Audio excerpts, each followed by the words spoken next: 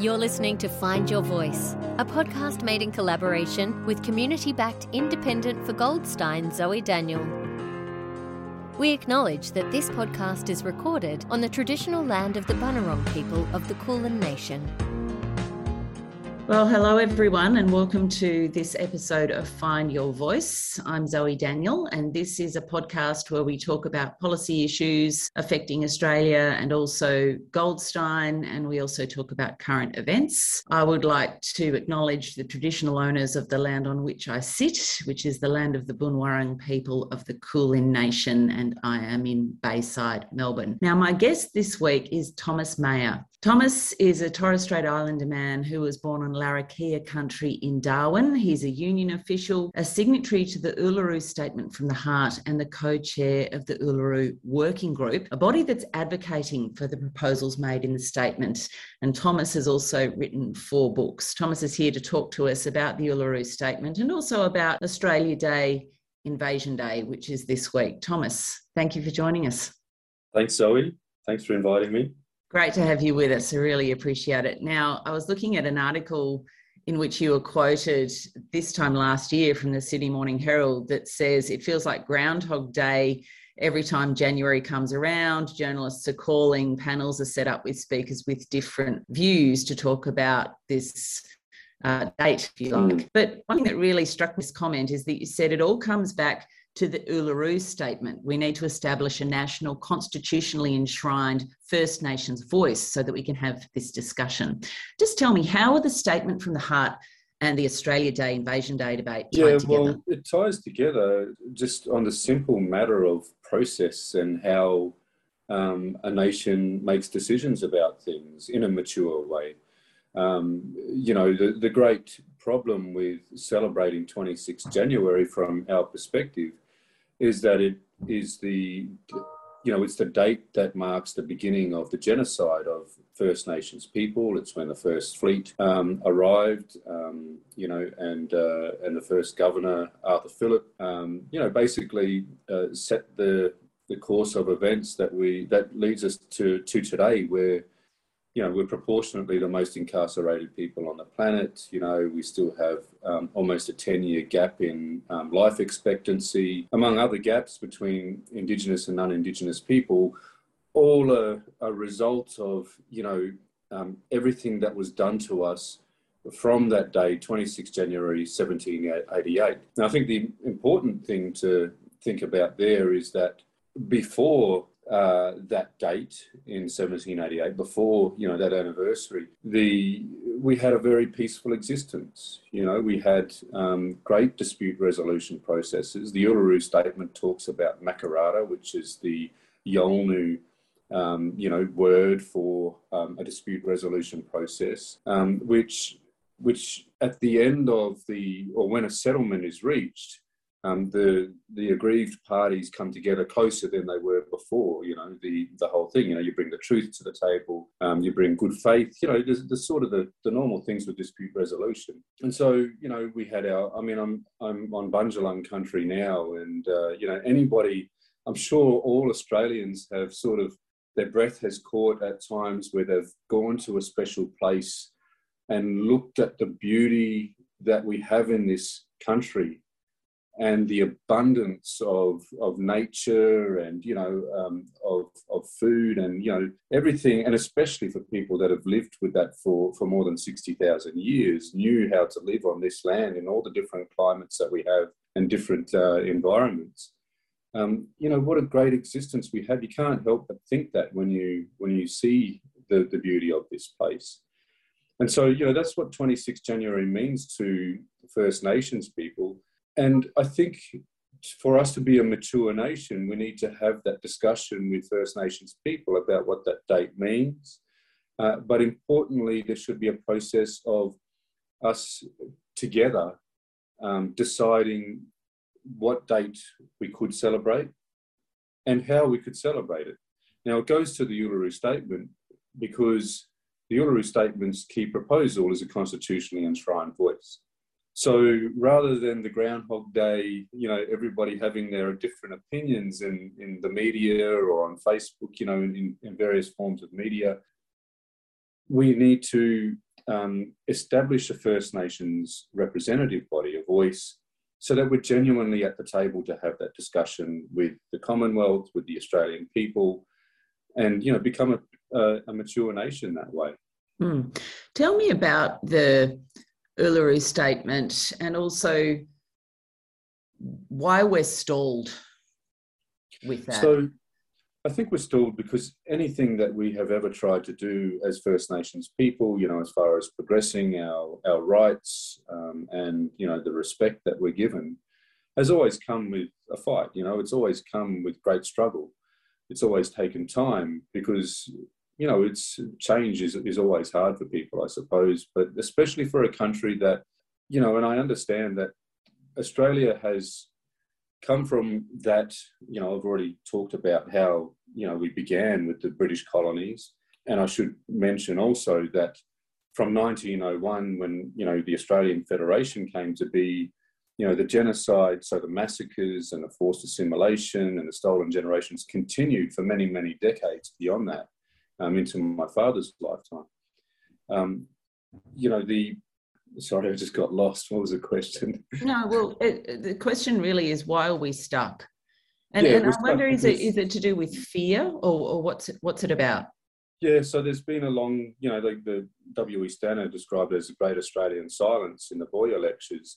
We've had to try, you know, Australia has tried to forget that past and forget that Indigenous people have a right, you know, a special place and a rightful place in this country. And so, you know, this sort of structural change, this constitutional change, you know, is something that is opposed from some that, you know, that are trying to conserve that. The other reason, I think, Zoe, is the simple matter of it's easier not to be held to account for the policy failures that have, you know, been ongoing even, you know, like to today. You know, these harmful decisions that are made that really, if it was, you know, you'd think if it was on any other matter that, you know, if it was all Australians harmed by these things directly, our families, no government would last, you know, no politician would be re-elected.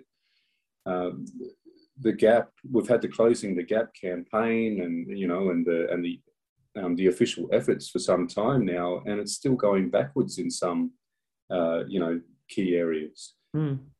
Especially the incarceration of Indigenous women. You know, it's on the rise. It's fact-checked that we're the most, you know, proportionately the most incarcerated people on the planet. You know, it's the failure in policy, the lack of accountability. They don't want to be held accountable about it. So I feel like those who perhaps don't want to implement the statement or are resistant to it worry about what we stand to lose. I wonder if we could reverse that argument and talk about what we stand to gain from implementing the Uluru Statement from the Heart. Where are the benefits for both the First Nations people, but Australian society generally? Look, that's a great question, and it's a great thing to consider. You know, I think what we gain, I mean, if you think of the Constitution this way, it's like the DNA of who we are as Australians, right? It's what guides our growth and what we can do, the decisions that Parliament can make on our behalf.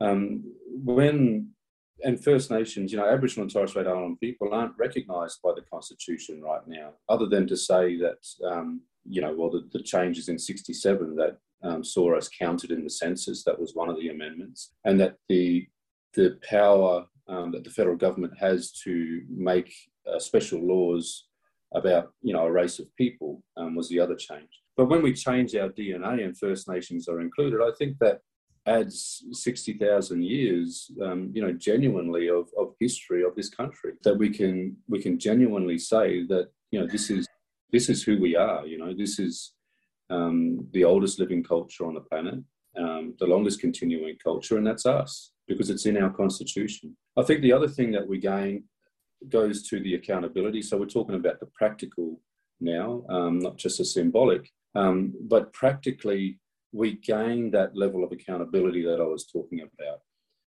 We are calling for a voice to Parliament. That's not a voice in Parliament, you know, so there was that misinformation initially from Barnaby Joyce, though he's apologised and said he got it wrong, but Turnbull as Prime Minister said it and continues to say it. But we're not seeking that sort of power because we know the Australian people would never vote yes to giving us another chamber in Parliament. It's simply a voice to Parliament to give advice to Parliament so that they can start to get things right. And if it's to Parliament, not to government, okay, so there's a difference there. The coalition government started to skew it towards a voice to government, and we said, hang on, that's not what we're calling for. Because a voice to government is status quo. We can meet with the government, it's behind closed doors, it's not transparent. The practical benefit here is that a voice to Parliament would be First Nations people choosing their own representatives, so not handpicked people by the government. So people that we can hold to account, as democracies do, and that advice being tabled to Parliament on Hansard, it's transparent, not only to the Australian people about what we advise on policy to close the gap, etc., but also to our own people, so that we can hold our leaders to account. And that doesn't exist right now. And the closest we've had to it in recent times was the Aboriginal and Torres Strait Islander Commission. And just to give people some background on that, ATSIC came from the Barunga Statement. The Barunga Statement called for treaty. Bob Hawke promised that, but he wasn't able to deliver. But it also called for, representation, the Commonwealth to establish representation for Indigenous people, basically a voice. And Hawke delivered on that. But what happened to that is it had problems like all human organisations will have. Often when you mention ATSIC, people will say, but it didn't work, it was no good, some people played up. But what John Howard did was he amplified those problems purposely because he opposed it in opposition. And when he amplified the problems, demonised the leaders, did not help us to resolve those issues, amend the way it operated, deal with any poor behaviour and all that. We did a review, Jackie Huggins, Queensland Aboriginal leader, did a review that never saw the light of day to improve organisations, as always happens with organisations, but amplified the issues and repealed it with barely a whimper in 2005. So, we need to re-establish this ability for our people to come together, have the constitutional right to do that so that it's not silenced like ATSIC was, and have the ability to table our advice to Parliament in a transparent way. And it's so important. And so structurally, and as you say, there were, I guess, structural issues within ATSIC. Things went wrong with the running of the organisation, which perhaps resulted in a knee-jerk response of dismantling it. How would this be different then to ATSIC? And is it a similar kind of structure that you're talking about? Is something completely different? Yeah, it's a representative body, and there's all types of representative bodies. There's a co-design report now with some suggestions on how it would look, so, a male and female from each state or region, I don't think that's the thing that we should be caught up on. It's obviously not going to be, hundreds of First Nations representatives descending on Canberra every sitting, right? That's just ridiculous. It's a representative body. I think what the main things that will be different from ATSIC is, firstly, that it'll be protected by the Constitution so that it could be guaranteed to continue through the political cycles, even where there's a hostile government like Howard's was, right? And therefore it could improve over time. It could, develop our leaders and our representatives.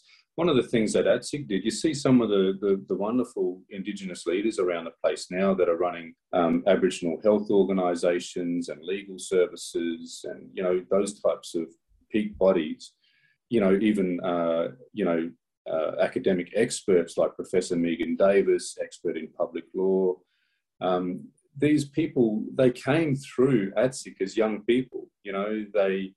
They learnt, in a safe place, in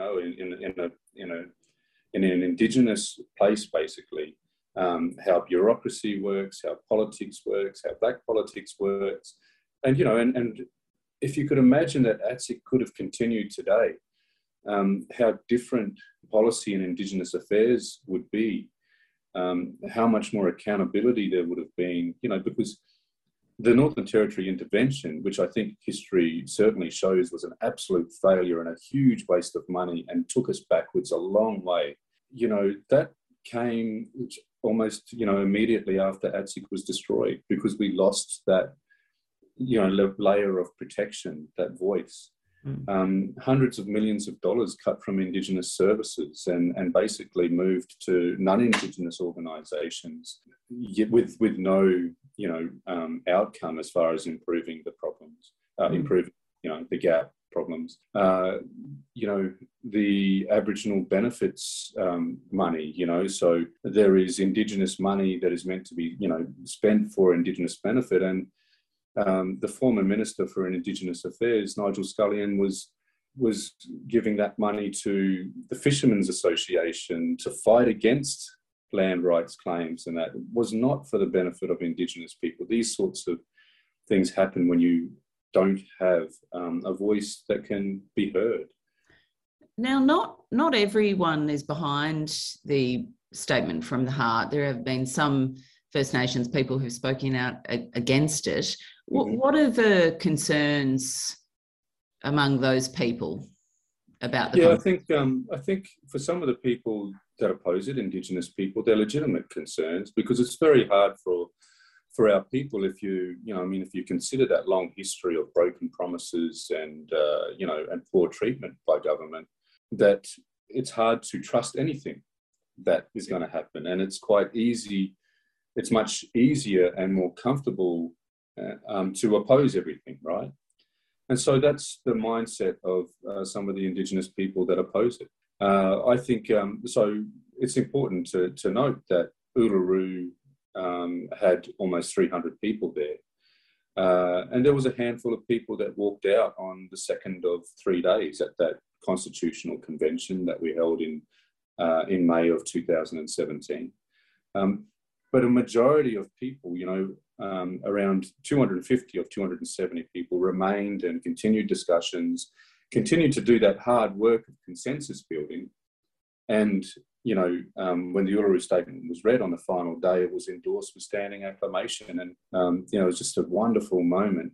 If you could imagine, because there were 13 regional dialogues that led to Uluru and elected delegates to go to Uluru. And then when we came together at Uluru, there was more passionate debate and discussion.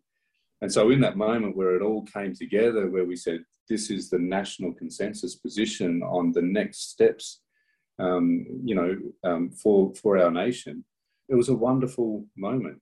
It's sort of an obvious statement to say that some don't agree with it, because it could be a union conference of 300 people, or an ALP conference or a Liberal conference or whatever, a meeting of a motorbike association or whatever. You never get 100% agreement, and we're no different. We're not homogenous. We come from different places. We have different perspectives, different upbringings. Completely normal.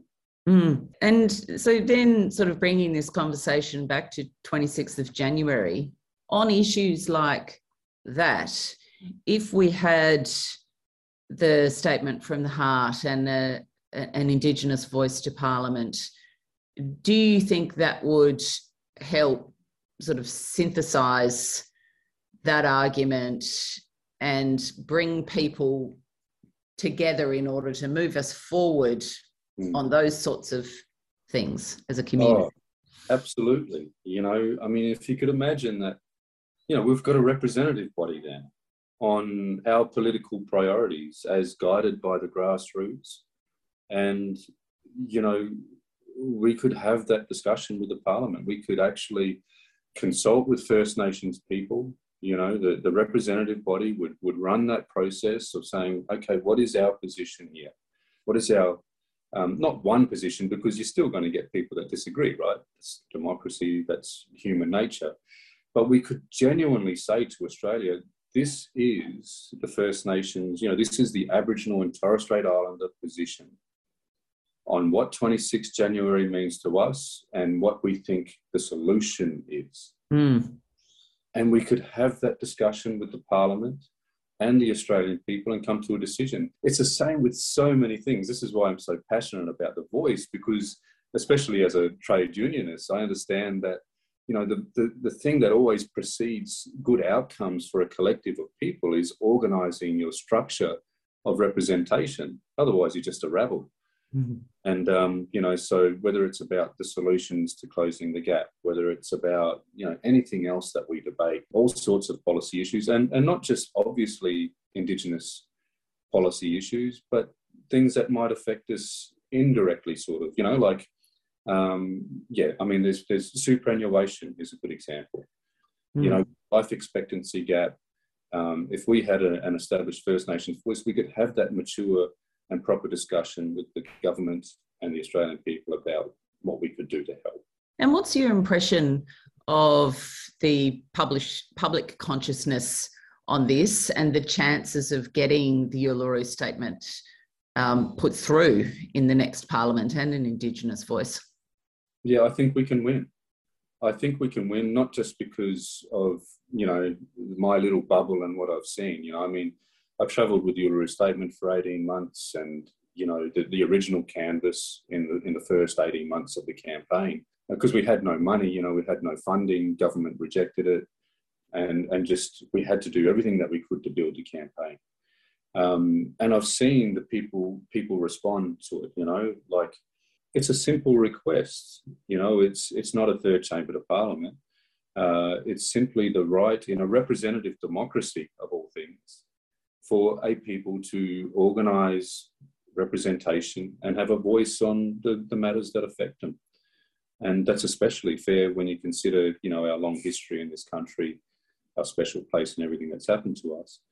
But, I went to, town halls in small towns like, what's that place, Violet Town, for example, in Victoria. All around the place, all non-Indigenous people in some of those places and, farmers and, and where at first they're sceptical, when you explain it, as I've explained it throughout this podcast, it's like, yeah, why wouldn't we do that? Mm-hmm. Isn't that fair?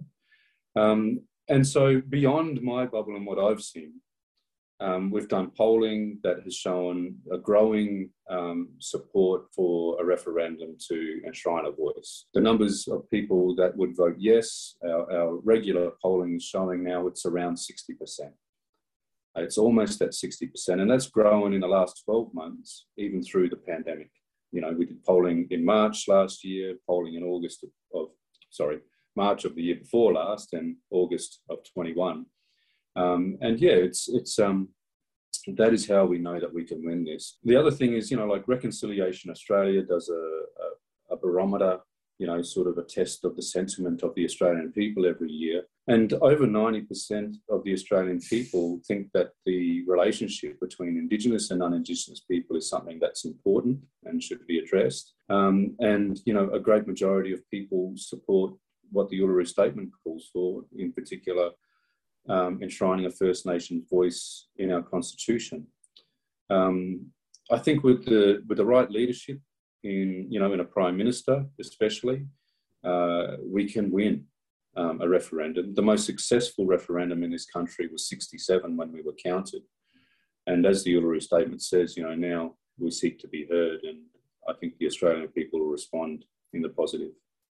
Well, Thomas, thank you for your generosity in explaining all of that to us today. It's really very much appreciated. Would you like me to recite the Uluru Statement to end? Yes, please. I don't get it wrong. We gathered at the 2017 National Constitutional Convention, coming from all points of the southern sky, make this statement from the heart. Our Aboriginal and Torres Strait Islander tribes were the first sovereign nations of the Australian continent and its adjacent islands, and possessed it under our own laws and customs. This our ancestors did, according to the reckoning of our culture from the creation, according to the common law from time immemorial, and according to science more than 60,000 years ago. This sovereignty is a spiritual notion, the ancestral tie between the land or Mother Nature and the Aboriginal and Torres Strait Islander peoples who were born therefrom, remain attached thereto, and must one day return thither to be united with our ancestors. This link is the basis of the ownership of the soil, or better, of sovereignty. It has never been ceded or extinguished, and it coexists with the sovereignty of the Crown. How could it be otherwise, that a peoples possessed the land for 60 millennia and this sacred link disappears from world history in merely the last 200 years? With substantive constitutional change and structural reform, we believe this ancient sovereignty can shine through as a fuller expression of Australia's nationhood. Proportionately, we are the most incarcerated people on the planet. We are not an innately criminal people. Our children are alien from their families' unprecedented rates. This cannot be because we have no love for them. And our youth languish in detention in obscene numbers. They should be our hope for the future. These dimensions of our crisis tell plainly the structural nature of our problem. This is the torment of our powerlessness. We seek constitutional change to empower our people and take a rightful place in our own country. When we have power over our own destiny, our children will flourish, they will walk in two worlds, and their culture will be a gift to their country. We call for the establishment of a First Nations voice in the Constitution. Makarrata is the culmination of our agenda, the coming together after a struggle. It captures our aspirations for a fair and truthful relationship with the people of Australia and a better future for our children based on justice and self-determination. We seek a Makarrata Commission to supervise a process of agreement making between governments and First Nations and truth-telling about our history. In 1967, we were counted. In 2017, we seek to be heard. We leave base camp and start our trek across this vast country. We invite you to walk with us in a movement of the Australian people for a better future. Thanks, Zoe. Thank you, Thomas. Thomas Mayo with the Uluru Statement from the Heart. And thank you for joining us for this episode of Find Your Voice. Thank you.